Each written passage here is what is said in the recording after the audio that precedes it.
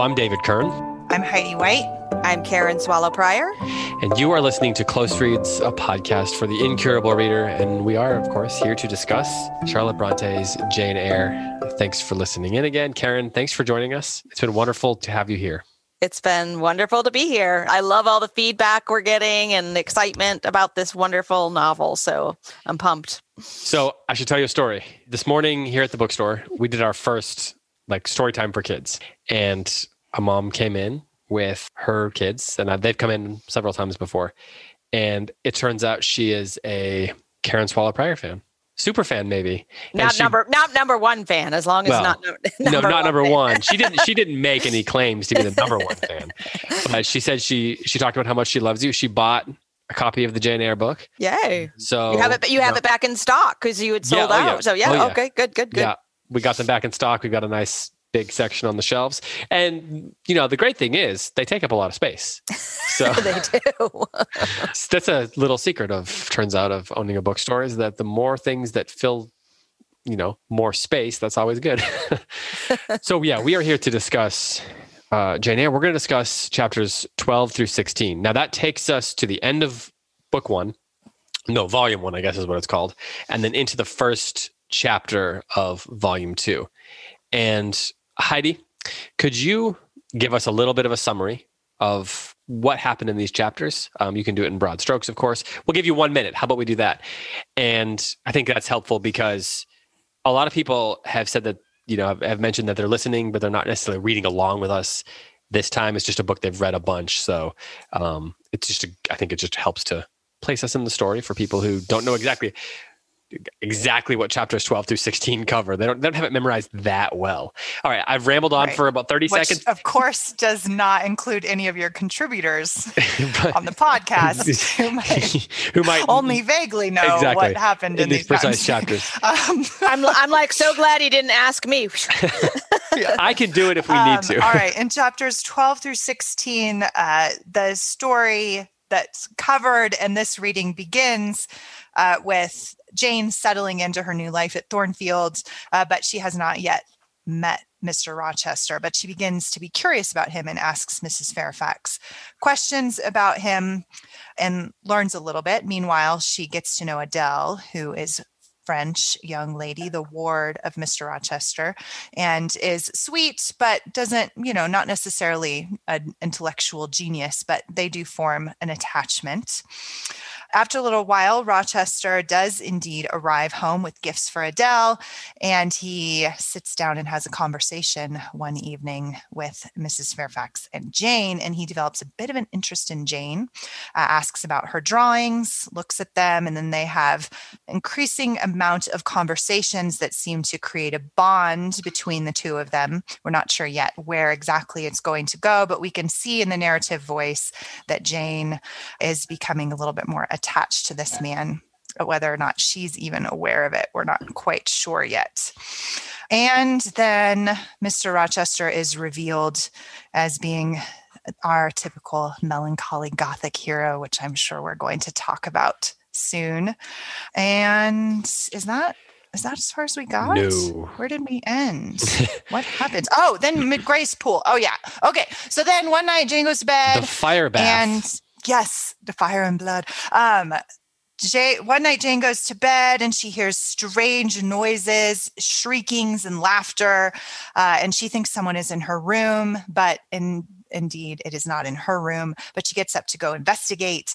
And then she finds Mr. Rochester's room is on fire.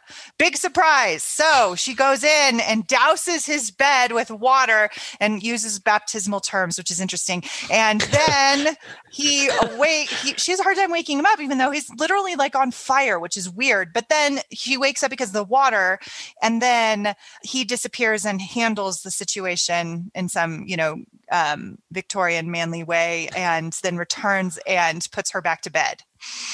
And that's how volume 1 ends. And that's how. And then the first chapter of volume 2 is basically her trying to figure things out. She questions Grace Poole and then finds out that Rochester has left, and then she hears from Miss Fairfax about Blanche, the very pretty Blanche, and then she draws an illustration of Blanche so that she can look at it and remind herself that she is not Blanche. So that's chapter 16. Mhm. So this edition by Karen Swallow Prior has questions at the end of volume 1. And they're interesting questions. And they are the kinds of things that we are inevitably going to, I think, need to talk about.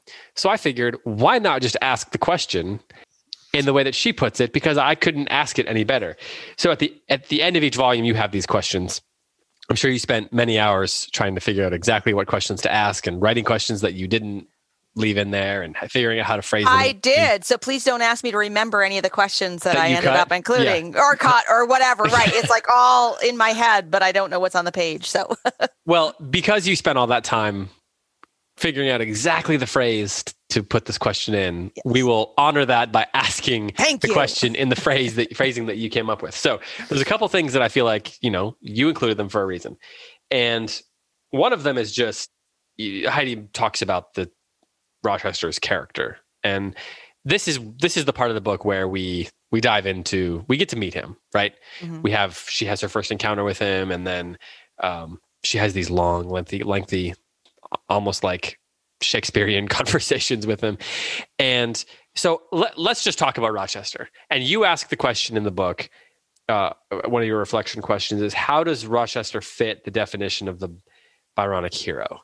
And we might as well just start there. We might as well just dive right into how that is the case. So would you like to answer your own question, or should we make Heidi answer your own question? Well, first, did we define Byronic hero earlier we haven't defined that in the podcast. Is that right? No, not right, we talked a little bit about it in the Rebecca show. Okay. But yeah, so let's just start there. Yeah. I mean, because I just taught this novel last week, so that's why I'm like, we just talked about this, but it wasn't with you. So, so the Byronic hero is named after George Gordon Lord Byron, the Romantic poet, who himself fits this description and also wrote a character like this in his satirical poem Don Juan. So basically, a Byronic hero is usually a handsome, kind of brooding fellow who is mysterious, seeming, isolated and alienated and haunted by some mysterious guilt. And so Byron was like that. His hero was like that. And then probably Heathcliff from Wuthering Heights is sort of the best literary example, which, another Bronte novel. And then we have Rochester, who is exactly this. Don't you think, Heidi? Oh, yeah. Yeah. Well, he's my ideal Byronic hero, even more than Heathcliff, because Heathcliff's like a psychopath. And so we've learned over the years on this podcast that Heidi has a thing for these Byronic heroes. I do. I have a thing for the Gothic heroes. Yeah. Mm-hmm. So, well, go ahead, Heidi. Yeah, I was going to say maybe we should. Are we analyzing me or Rochester right now? Yes. Yeah. From the very beginning that he has some kind of haunted past. It doesn't take a rocket scientist to see, which might not even know much about literature. I don't know. That's probably generalization. It doesn't take Karen Swallow Prior to know that he's complicated. Exactly. Thank you. That should be like on a t-shirt somewhere. He's a complicated man, and we know from their very first conversation, I think that Bronte does an excellent job of characterizing him there, as well as Jane's response to him. It's just like a very intriguing scene. And one thing I really like about Rochester is, in a literary sense, is that there's different kind of shades of him that are revealed in all of these conversations. So he's not a static character. He's not just like this melancholy guy that's always the same in every single conversation that he has or every time he appears. He really is a mysterious person. And he is an ambiguous person. Like, some readers have a really strong negative response to Rochester. And so Bronte did a really good job, I think, of creating, even in such many modern readers find Gothic tropes to be melodramatic. And even in a story that might not be necessarily, everyday life, it's not that believable, but he is believable. And the interaction between Jane and Rochester is very believable. I just like that. It's interesting that you say that it's believable, because question 20 that Karen Swallow Prior has in her book is this: what is the basis of the mutual attraction between Jane and Mr. Rochester? Does their attraction seem realistic or romantic or both? Now, Karen, did you say, does it seem realistic or romantic or both? Are you making a distinction between realistic and romantic there? Or yes. Okay. So do you mean it in a literary sense or in like an internal response kind of sense? They're not capitalized.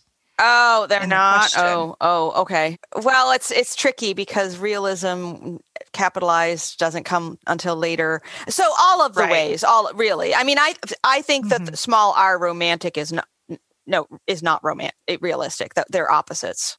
Can we just go back to, because I don't think we got to this last week.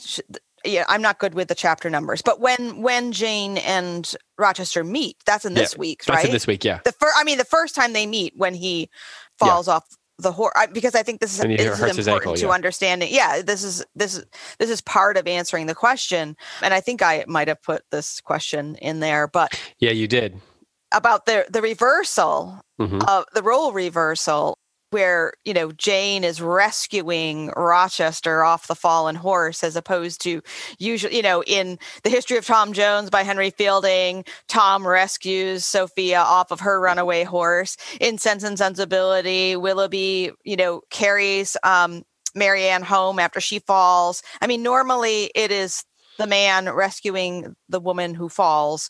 And in this case,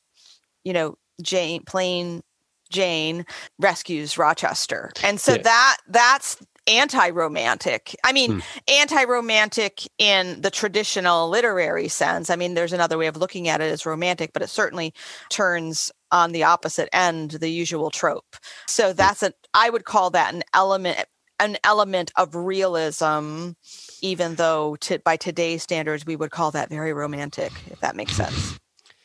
Well, it was probably much more likely that there was going to be a gentleman in distress because he fell off a horse than that she was going to fall off a horse. So your question 18 is, how is Jane's first encounter with Rochester steeped in romanticism and Gothicism? How does Bronte take an anti-romantic turn by reversing the usual gender roles? So we talked about that second part. How do we see that the Gothicism part showing up in their first encounter there? Heidi, what do you think about that?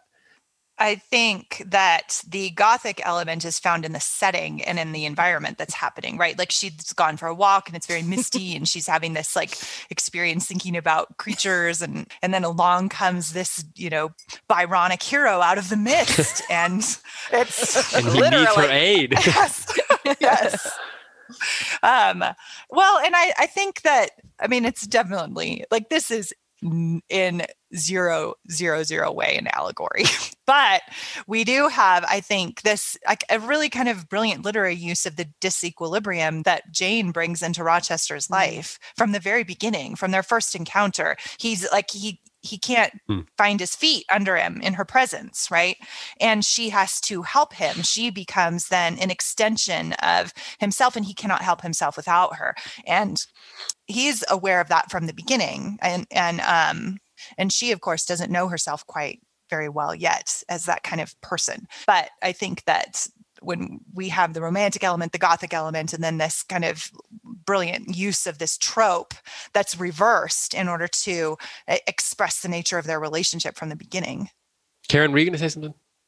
No, I'm just agreeing with it. I am looking there. I'm sure there is in this chapter one of the places where he, does he call her an imp or a fairy or something in this scene? Because this is another thing throughout, which again, we might be tempted to say is romantic in a good way, because both small r and capital R. But, eventually he does, he just idealizes her and sees her not as a woman, but as, this creature, this imp, this fairy, all of these other things, which is really not, ladies and gentlemen, not a good thing in love. So just in case you were wondering. But it's just so, it's when we summarize it here, it does sound sort of silly. Bronte is just so when she's writing it, it's not as obvious. I mean, she's very subtle. Like it just seems like the mist and the road. Of course, she's walking on the road at night. That's just a very normal thing for her to be doing. And of course, it's misty because that's also a normal thing. And so as she, she's writing in a realistic way. But when we look back, we're like, oh yes, this is what's going on. Yeah, it's like somebody said, it felt so stereotypical, and I was like, well.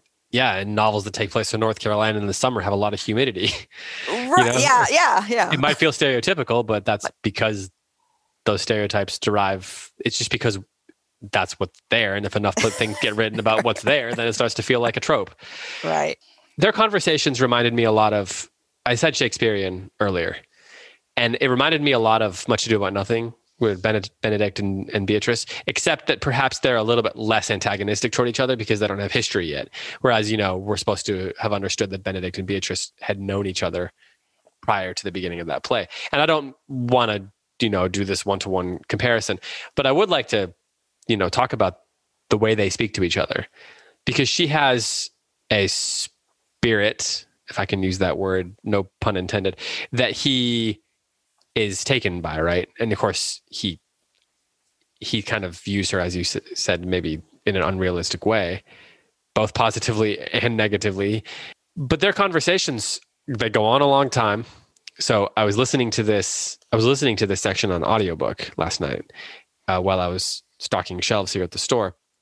And it was interesting to hear it that way because when you're listening to something, sometimes you either get caught up in it and then you don't realize how much time has passed. I mean, this is true when you're reading it, but I find that I realize how long things are going more in audiobook than in book form. And those conversations went on a very long time.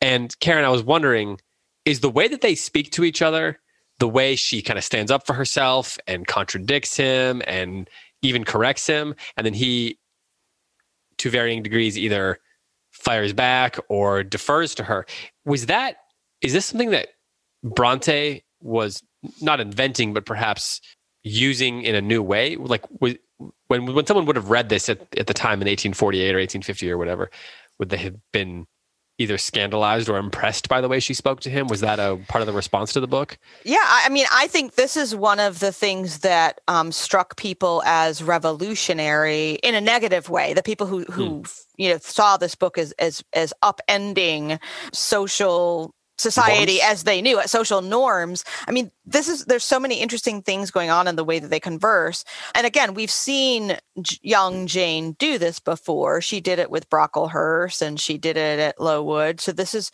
typical of her character and personality to just kind of be blunt and be honest, but it wasn't the norm with Brocklehurst, and it's not the norm with a governess and her master, her employer, to talk this way, but it is Jane.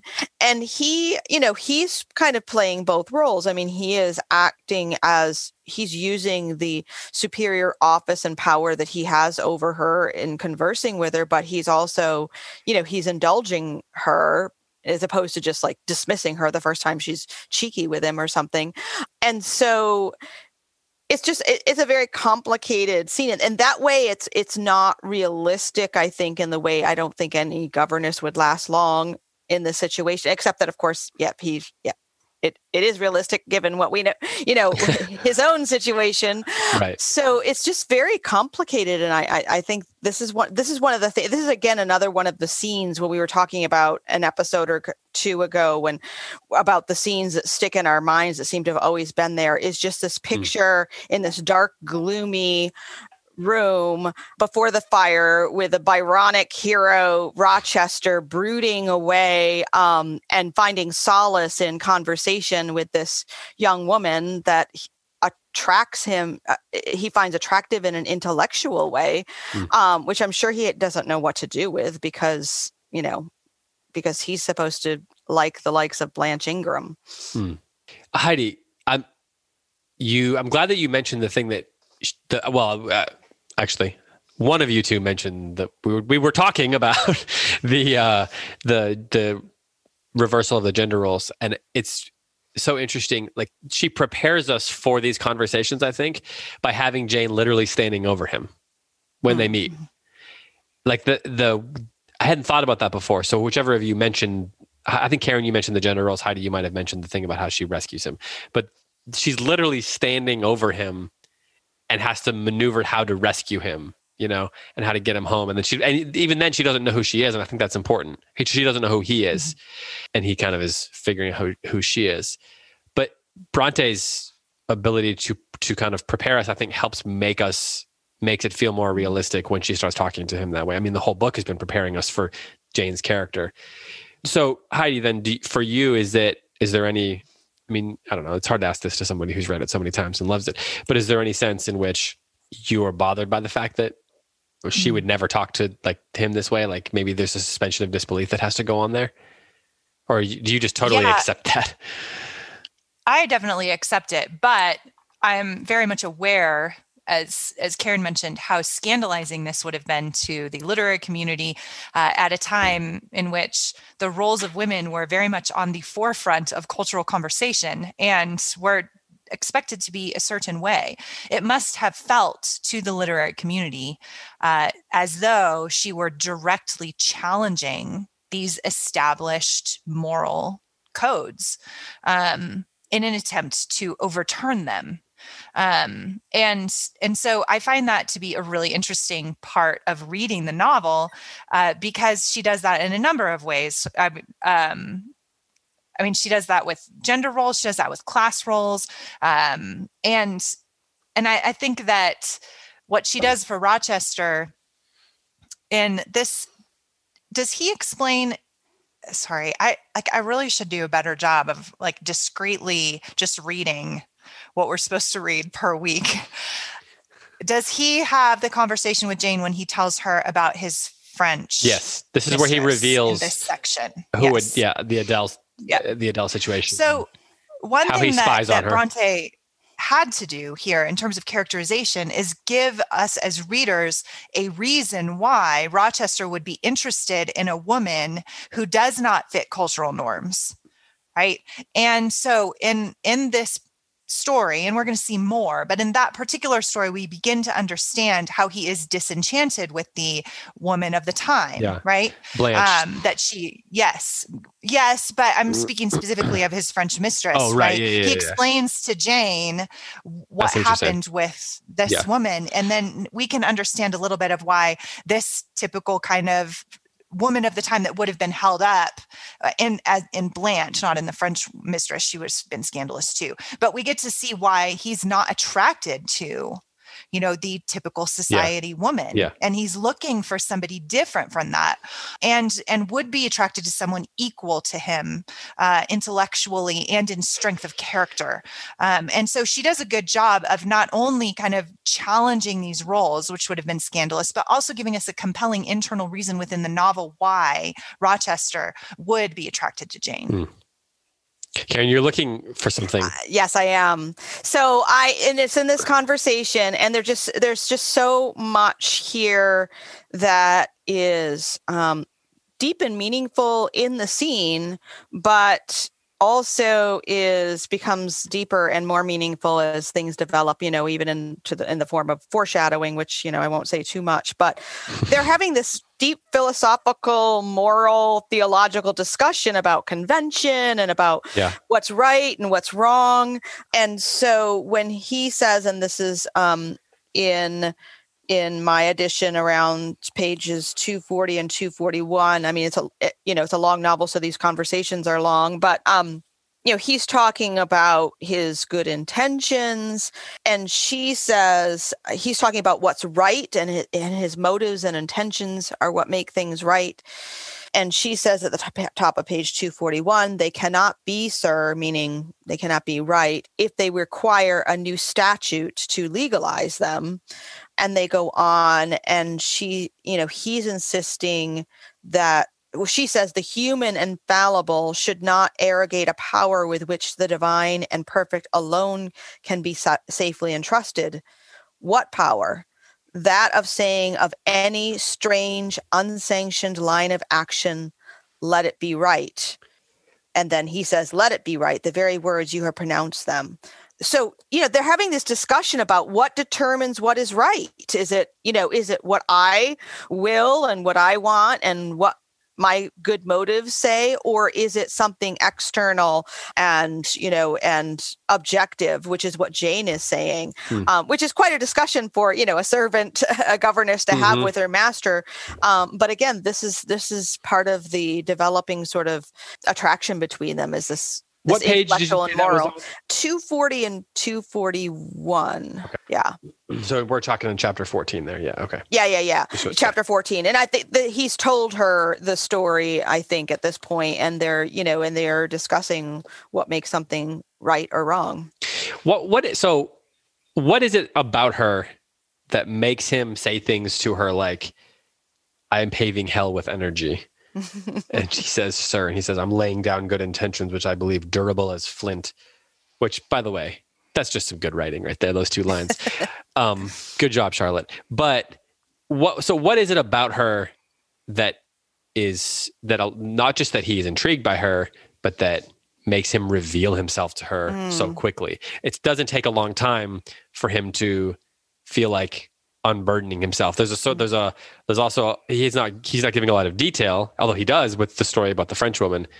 There's more detail to be given, but there's almost a sort of confession that's happening here, and she is the, I don't want to go too far, but there is like a priestly minister thing going on where he is unburdening himself to her.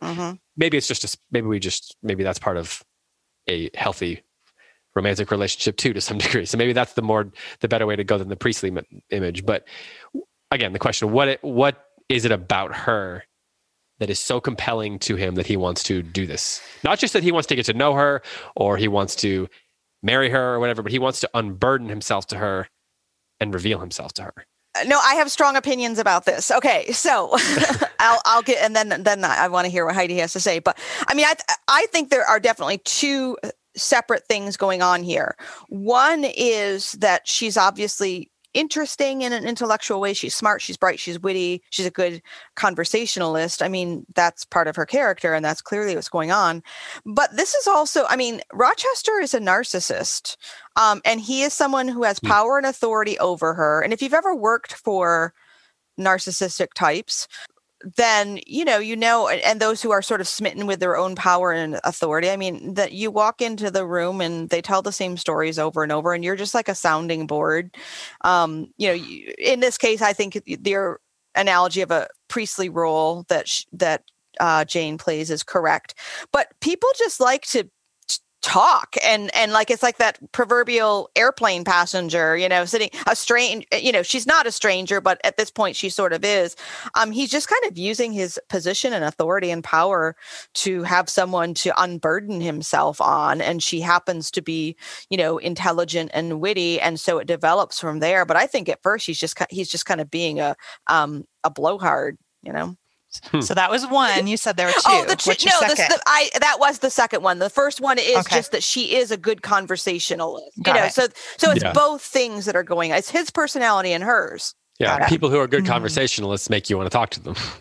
Yes. And so then the first one is the good conversationalist. The second one is he's a blowhard. Is that the summary? Well, right. Except I think the blowhard part might come first. He's just, Okay. And then Heidi, she just happens to be a good conversationalist. You're right. Okay. So it works out. Right. Yeah. So Heidi, is Rochester a blowhard? I like what you're saying. I like what you're saying, because I think one of the most overlooked aspects of this novel for new readers of it is that this is the development of a relationship. It doesn't begin perfectly, right? And so we have two very flawed people here at the beginning. Now, Jane is less flawed than Rochester morally, right? So, but she's wounded. Like she has never had a man in her life who is good to her. And so part of what she's what drawn to about Rochester is, one, he's a man. She's never really been around men. And the man she was around, Brocklehurst, was abusive to her. And so the healing of her soul thus far has taken place amongst kind women and the culture of women. And so one of the criticisms leveled against this novel is that Jane just falls in love with the first man she meets. And that's inherently wrong, right? But I think what we have is exactly what you're saying. We have two wounded people and two flawed people who are at the beginning of their relationship just the thing each other needs in order to fill the gaps, right? And then their relationship, and without giving too much away, goes through a period of testing in which the reader even is challenged to say, do I even believe in this anymore?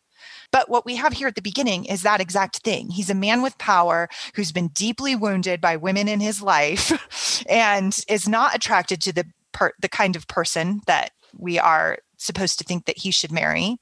And he's been through, we know at least some of what he's been through, which is bad. And he's coming home. So he's undergoing a great period of crisis in transition. And the first person that he meets is this like good and pure young woman. And so she becomes then the role that David tells us, like the confessional role, right? And he specifically says many things to her about her lack of experience, right? Because you're so pure, because you haven't been around, because you don't know what life is like, it's safe to talk to her. Yes. And also she's sympathetic, and she's his equal in strength of character and in her mind.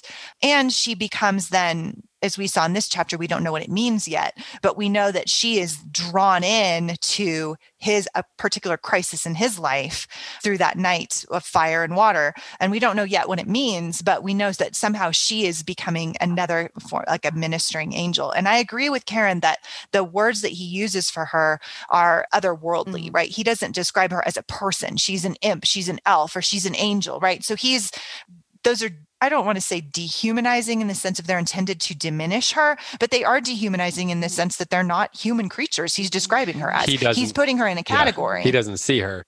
He's not trying to dehumanize her, but he doesn't see her in a realistic way. Yes, he sees her, as Karen said, with the narcissist. I don't know if I would say that maybe he is a true narcissist, but he definitely is a self-centered, narcissistic kind of person. So he sees her right now in relation to what she can offer to him. The question then becomes, does he ever see her as herself? Because that's going to be part of Jane's development, right? And his. And that, that's one of the central questions of the novel at this point. But I do not think we are intended to see this as a perfect relationship right now. And readers who are looking for that are either disappointed or maybe don't see it completely clearly.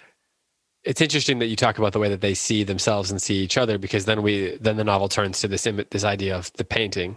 Well, there's this conversation, of course, about painting where he says, yeah, you're all right. And you're better than that than you are at piano. But then she does this painting of Blanche where Mrs. Fairfax has described her in great detail. This is obviously a very beautiful woman that other women are. Miss Fairfax really knew a lot of detail. Like, she really remembered. This woman stood out. Blanche stood out.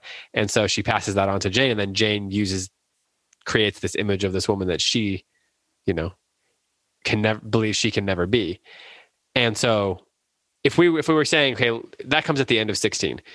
So if we're saying, I know it's not the end of the show yet, but looking forward, how should we view that image, like that concept of the way they see each other? Like, what should we look for as we're watching that develop? Karen, in terms of them not just seeing each other, but learning to see themselves as they accurately are. Because we're talking about how he doesn't see her in a realistic way. It would be interesting to talk about maybe in a minute, does she see him in a realistic way? But how will that fit? Okay, let's hold on to that question. But first, let's talk about how should we be preparing ourselves to see that theme evolving? Well, this is, I think, one of the universal themes of so many good novels. Maybe every good novel, every good story is, a kind of seeing, and different writers use different terms like epiphany or what is the word in Greek tragedy that Aristotle uses? Recognition. Catharsis. Yeah, catharsis. And it's this, so there's this seeing that's physical, which, not to give, in the end, that will become kind of a thing, but it's also metaphysical and psychological and moral, that, just seeing the truth, seeing it's in Pride and Prejudice too, like the whole idea of Elizabeth Bennet's fine eyes and her perceptiveness, which turns out to be not as perceptive as she thought it was. So much of what novels are about are about epistemology, about how we know what we know and whether we really do know. And and I love this. I think I asked a question about it, I don't know, but about the paint, this is a world far before, Instagram influencers and social media. And yet still we have in mid 19th century form, Jane looking at an image she has created of herself and an image she has created of Blanche, which is such a great name, like Blanche, white, and also like, there's an older term, but if you feel faint or like nauseous, you blanch because the blood is drained out of you. So another, Blanche is just all of those things. She's this bloodless, white, contentless figure of a woman. But in Jane's mind, of course, she's, she and in everyone else's, she does epitomize what a beautiful, wealthy woman should be. And so again, in this age, long before social media, we have it's so realistic that Jane is looking at comparing herself. She's almost making her into a non-human figure as well. Yeah. Well, like, what are they like airbrush? It's like we do that, right? She's presented this sort of she's made Blanche into some ideal figure that she can never measure up to in her mind and imagination. And that's a struggle that, that's as relevant today as it ever was. So that's one of the things we're talking about here is how they're all not seeing each other realistically. Mm-hmm. So then let's go back to the question that I just said I said maybe we should talk about a minute ago, and then Heidi gave a nod. Heidi, do you think she sees him realistically, accurately, whatever word you want to use right now to this point? No, I mean, she's an adolescent girl. She's 18 years old. This is the first man she's ever been around. It's the first man to show interest in her, and he's a very compelling person. And so it starts out for her as a fantasy, right? And you hear in her voice that she does have like an incredible strength of character. And so she meets his resistance. And that's with and like his own strength of character with hers. Like they have this tension between them. Witty repartee. Yeah. And even his moral failures kind of meet her moral fortitude, right? And they both find that that's very gratifying to both of them. And that's normal. Like, I don't think any great love starts out with people seeing each other clearly. It starts out with, I see something in you that either mirrors myself or fills the lack in myself. And that is, and then it has potential to become real, like the Velveteen Rabbit, right? And so that is, I think we see that with them. That's interesting. He's very drawn to her. She's drawn because she has all of this love to give and no object to attach it to. And she's like a helper by nature. And she has, as we've already learned, a modicum of pride in her own superiority, right? And an utter lack of nurturing in her childhood and in her past. And so all of those things make for a woman and the age she's at, she's ripe for love. She meets this, compelling, charismatic man who needs her. Like that's, of course she's going to fall in love with him. Of course she is. And that's not bad. That doesn't mean it's not real. It creates a psychological realism, little r realism. It creates a psychological realism within the novel that helps us understand how this relationship is beginning. I love that volume 1 ends with this paragraph, if you don't mind if I read it, because I think it captures what you're saying. So he leaves, she leaves. It's after the fire and water stuff. I regained my couch, but never thought of sleep. Till morning dawned, I was tossed on a buoyant, but unquiet sea where billows of trouble rolled under surges of joy. I thought sometimes I saw beyond its wild waters a shore, sweet as the hills of Beulah. And now and then a freshening gale, wakened by hope, bore my spirit triumphantly toward the bourne. But I could not reach it, even in fancy. A counteracting breeze blew off land and continually drove me back. Sense would resist delirium. judgment would warn passion. Too feverish to rest, I rose as soon as day dawned. And then that's the end of volume 1. So it's like the perfect amount of melodrama for a great Gothic novel, right? But it also is representative of a lot of things that are going on in her and in her life and in the house and all around, just in the whole story in general. And then, of course, the next day, there's a callback because Mrs. Fairfax says, I think she says, you seemed feverish, or you should go to bed or something. And she's like, no, I'm fine. I just want to drink. I don't want to eat or something like that. But I think that paragraph, from the beginning where she can't sleep to where she's too feverish to rest, all that language is so much in keeping with what you're saying there. The way, objective correlative, maybe, I don't know. Right.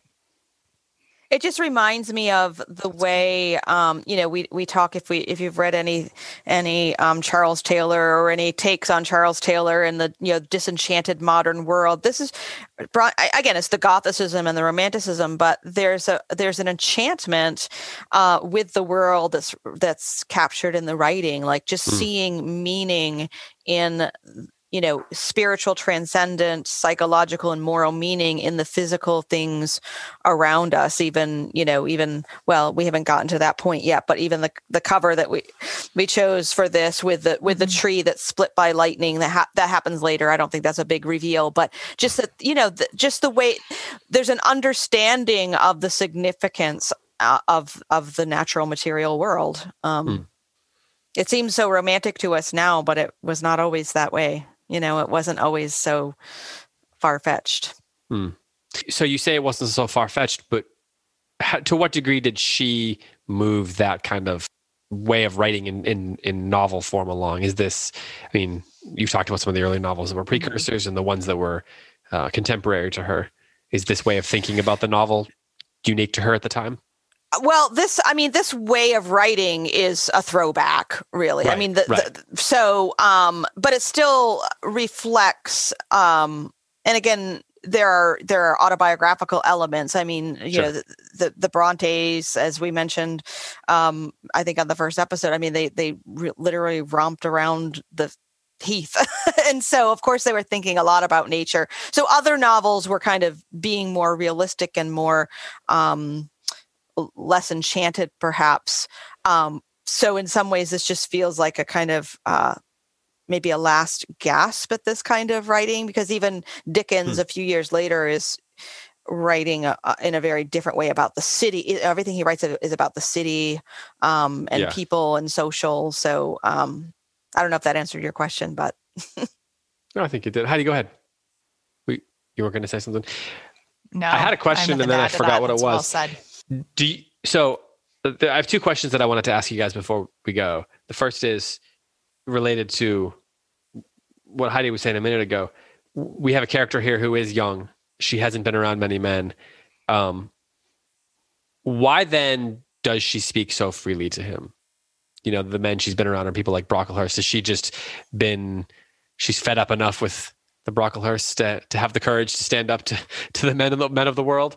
Or is there something else about Rochester in particular that she feels comfortable with? Because she's definitely, given that she hasn't been around a lot of men, she's not afraid of him. That's for sure. Right. Well, and I think that's one of the most interesting parts of the novel. That's one of those questions that I find really compelling still. Part of it, I think, is because she hasn't been around very many men and because she's not used to the kind of society that would impress upon her like a flirtatious kind of manner, or tell her like what you need to do to attract a man, right? Yeah. She hasn't been put through the ringer, through the classes. Since finishing school. Yeah. She's not Georgiana Reed, in other words, or Blanche Ingram. Or even Adele in 10 years. Exactly. And then part of it, I think, is there, and I can't prove this from the text. This is entirely speculation in terms of psychological, I just find it an intriguing question. I think in her shoes, I would like the fact that he seems to respond to that and then do it more. Right. And because that gives her a bit of freedom, which it's very clear that she longs for that, like the freedom of the mind, the freedom of speech, physical freedom, the ability to, this is her pacing back and forth in front of the window again, right? In another passage in the future, which is my favorite passage, he refers, there's like a bird, like I can see in you a longing for freedom, like a bird in a cage, right? And I think that there's a bit of her that just responds to being responded to. Like he acknowledges, he seems to find that charming and endearing to him, and he wants to engage with that. And I think there's a part of her that like lets that part of her go for the first time. Now, again, I can't prove that from the text.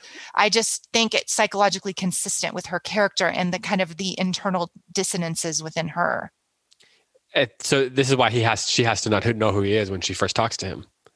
Yeah, because she doesn't do it with anybody else. She doesn't talk to Mrs. Fairfax that way. She doesn't, and there's with everybody else. She's actually really conventional. Really, and she probably would have been conventional if she hadn't met this random guy in the woods who she didn't know she was going to have to look up to. Or if he had treated her, yes, exactly. Or if he had treated her as just a regular governess.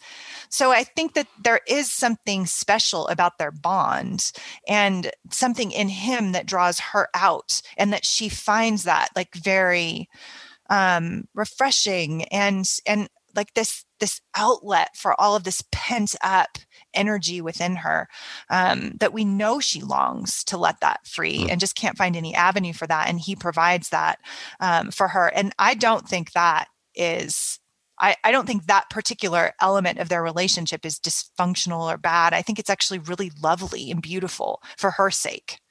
Heidi, you've been doing a lot of protecting of their relationship in this show. Do you feel a need, like some kind of need to protect them? Maybe I feel a need to defend them. But I did say earlier that I agreed that it isn't healthy at the beginning, and that it isn't what it's going to eventually have potential to become. And that part of the novel is the journey of their relationship, not just like they meet and have this magical connection. Right. I mean, they do have a good connection, but they are both very flawed and wounded. But you're right. I do that with this novel. And partly I think because of Rebecca, because I spent 100 years of my life during that entire podcast series saying that Maxim was worth fighting for. So you've just been conditioned for it. Okay, got it. Now I have to defend my Gothic heroes. I like my grumpy men. Okay, well, that brings me to a question that I was just going to ask Karen, and it's about the idea of having sympathy for Rochester. Do you think, one, how much sympathy do you have for Rochester? And do you think at this point in the book, how do you think Charlotte Bronte wants us to think about Rochester through chapter 16, where he is now left? Yeah, I mean, we're going to have to revisit that question a few times over the course of the novel. So no, mile marker one. Yeah. I mean, I think he is supposed to be, a Byronic hero, a romantic hero, the older, mysterious man who's taken interest in the young girl and is treating her like at least an intellectual equal. I think that's supposed to be appealing. Yeah. Yes, I do. But yeah, but Bronte has done some other things to, as we talked about, to give some role reversal and to complicate it. And I understand Heidi's need to defend the relationship, because I do, and again, when we get to the end, I think the hardest thing about reading this novel and judging it well is because our times are so different, and it's hard to relate to so many of the things. Even just the fact, as Heidi's pointed out, that this is the first decent man she's ever known. So, I mean, we just live in a world where we are exposed to so many different people in a variety of ways, whether real life or the internet or whatever. It's just hard to understand how isolated a person might have been in these circumstances. But she was very, very isolated, had very little to draw on to measure any kind of experience that she had, or any relationship. Yeah, it's interesting that the book even makes a point about how little she's read. like, doesn't she say, he says something, did you spend all your time reading? And she says something like, well, stuff for the classes that I was teaching or something. And she said there was only limited books in the library that we had access to. So her experiences even haven't been broadened by. She didn't have any French novels. Yeah. So, which is, I mean, essentially what they're saying is she didn't watch The Bachelorette. Right. So she didn't even have that to draw on. Like, yep. She didn't watch what? The Bachelorette? The Bachelorette. That's like our modern day equivalent of like the French novel, right? Like this nonsense. Yep. Shallow. Yeah.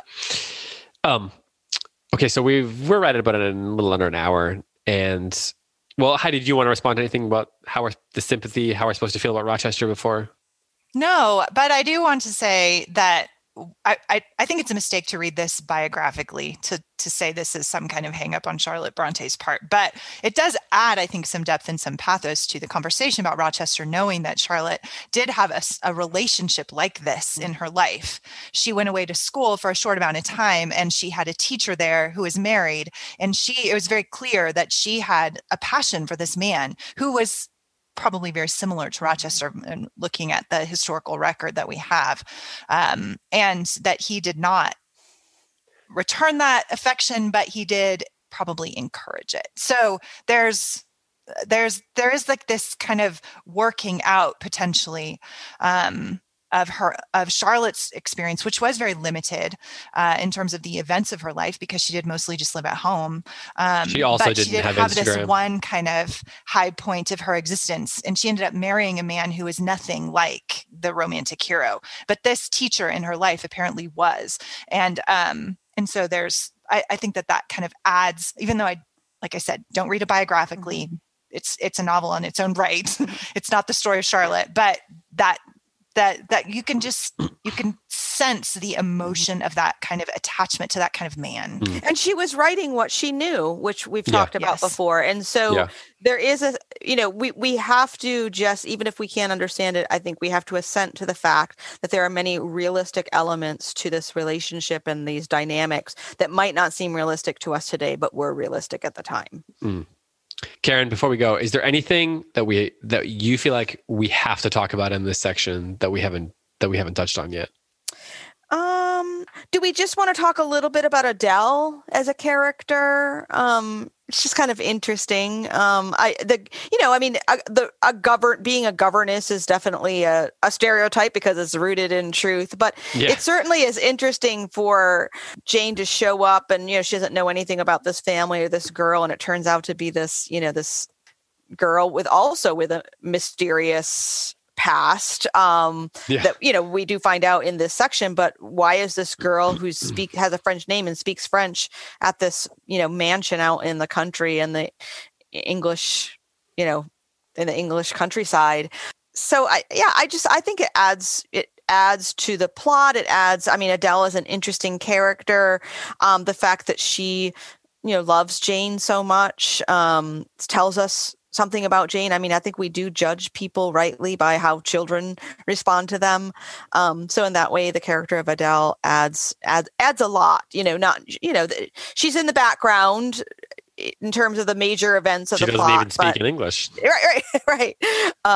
But she just adds some color, I think, to this story and to Jane's life. And it does seem like from a, practical meta standpoint, she helps us get to know Jane a lot. It helps us understand Rochester's taking care of her, but also the way he interacts with her. Both tell us a lot about him in sort of different ways. So she's a character that's, I don't know, what's the character version of like a sounding board? She reveals a lot about the people. A foil. Yeah. Heidi, what were you going to say? Well, and I think she also gives us insight into the way that society viewed children, which we already saw with Jane and the difference between her and her cousins. But it's pretty clear from the text that it is assumed that Adele is going to be like her mother, right? Kind of shallow and frivolous, obsessed with clothes, and not just because of not just because of nurture, but also because of nature. There is an assumption that the child will have inbred within them the sins and the glories or whatever of their family and where they came from. Heredity, yes, blood always tells, right? That kind of idea. And so with Adele, we are kind of preconditioned to see her as sweet and charming, but pretty shallow, and she's probably going to turn out fairly frivolous. And Jane can kind of do the best she can, right? Yeah. And I think that that's pretty typical of that attitude about children, and kind of this assumption also that harsh treatment of children is expected from society and not challenged at all. We already saw that with Jane, and then I think we'll see that also with Adele in the coming chapters, and that provokes sympathy from Jane. We do get even here Jane. The part where they ask for her to get time off, and Jane says, "Oh, I remembered when I would have liked to get time off." And so she has, you know, the way she interacts with them, as Karen said, is different. Okay, so I have one last question that I wrote down earlier in the show when we were talking, and I make this the last thing for today. Karen, you talked earlier about how Charlotte Bronte upends, or however you want to put it, some of the norms, the gender roles and things like that. And that got me thinking, has there ever been, or could there be, a truly great novel that doesn't in some way do that? Yes. Tess of the D'Urbervilles. Does not upend. Interesting. Now we have to do this novel. Like before, I was kind of like on the fence, but now the three of us need to do. Yes. Okay. I mean, it's actually, that's what it's doing, is not doing that. Is to not do that, though, actually doing it? Are you commenting on? Yes. Hardy is commenting on that, but he still presents a story. So maybe that's cheating. Maybe my answer is cheating, but he is questioning that problem, but still he does it by presenting a story in which that tragically doesn't happen. I think it's hard to tell with Shakespeare sometimes.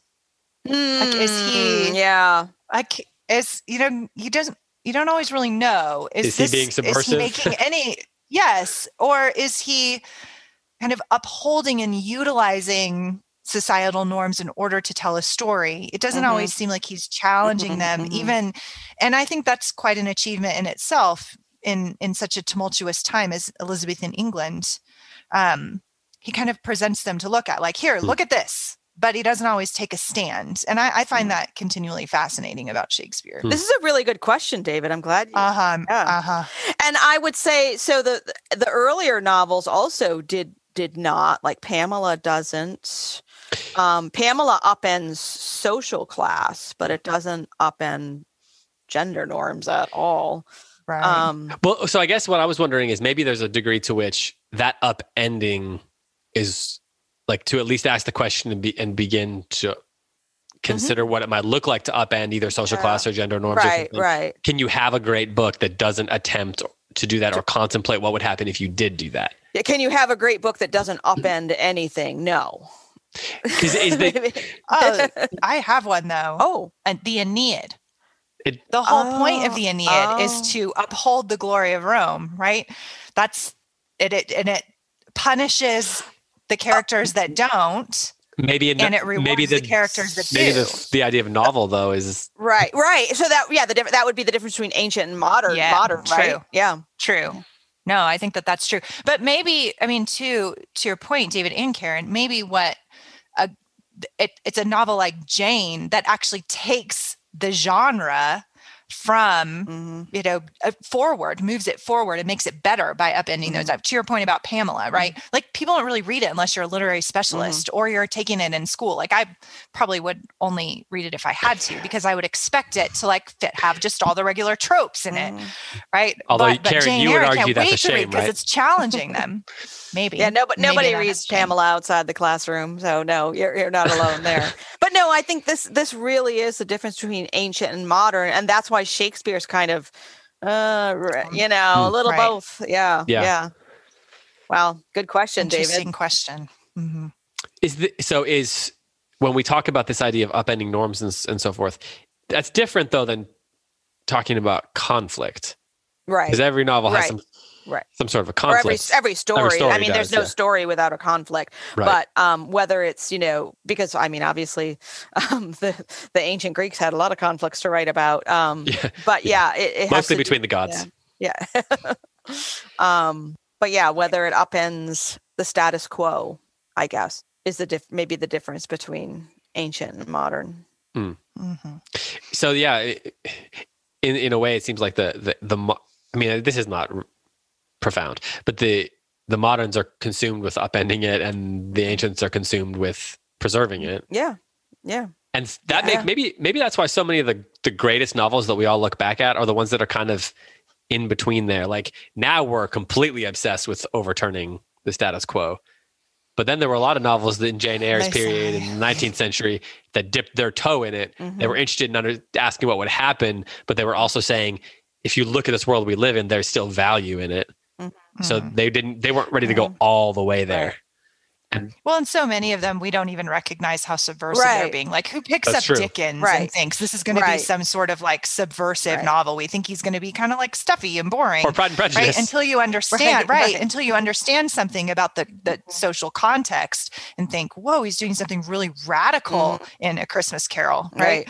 Yeah, even his short books. His mercifully short books. No, I'm just kidding. Oh, them's fighting words. No, he likes his novels real modern, pared down. Shakespeare's books aren't long. Yeah, that's true. What's your favorite Dickens, Karen? Great Expectations. Probably for sentimental reasons, but still. Yeah, it is. Because you've read it so many times, you don't remember when the first time. No, I do remember the first time. It was an abridged version in 7th or 8th grade, and I fell in love with it. Was it the Great Illustrated Classics? There were pictures, so I don't know. It might have been. Yeah. I just remember reading a lot of those classics as like a 9-year-old or whatever, where there's a text on one page. This was a little bit old. This was in junior high, so I don't. Yeah, probably those were younger. Thick. Yeah. Yeah, it was thick, but it wasn't the whole thing. Okay. Yeah. Heidi, what's your favorite Dickens? A Tale of Two Cities. They're so different, but they're both good. Yeah. David? Yeah. Well, do I have to say Christmas Carol now? No, because it's the shortest. I like A Tale of Two Cities too, probably. But I haven't read Dickens in a long time, and I feel like I need to go back to him. It's been 10 years since I've read any Dickens, which is too long. Mm-hmm. So I need to go back and read it now. Which is what you would say about now Dickens. That I have, yeah. Now that I have children, that probably changes the perspective a little bit too, because that just changes your perspective on everything. That's true. Okay, what are you looking forward to in this next section? How do you go first, and then Karen?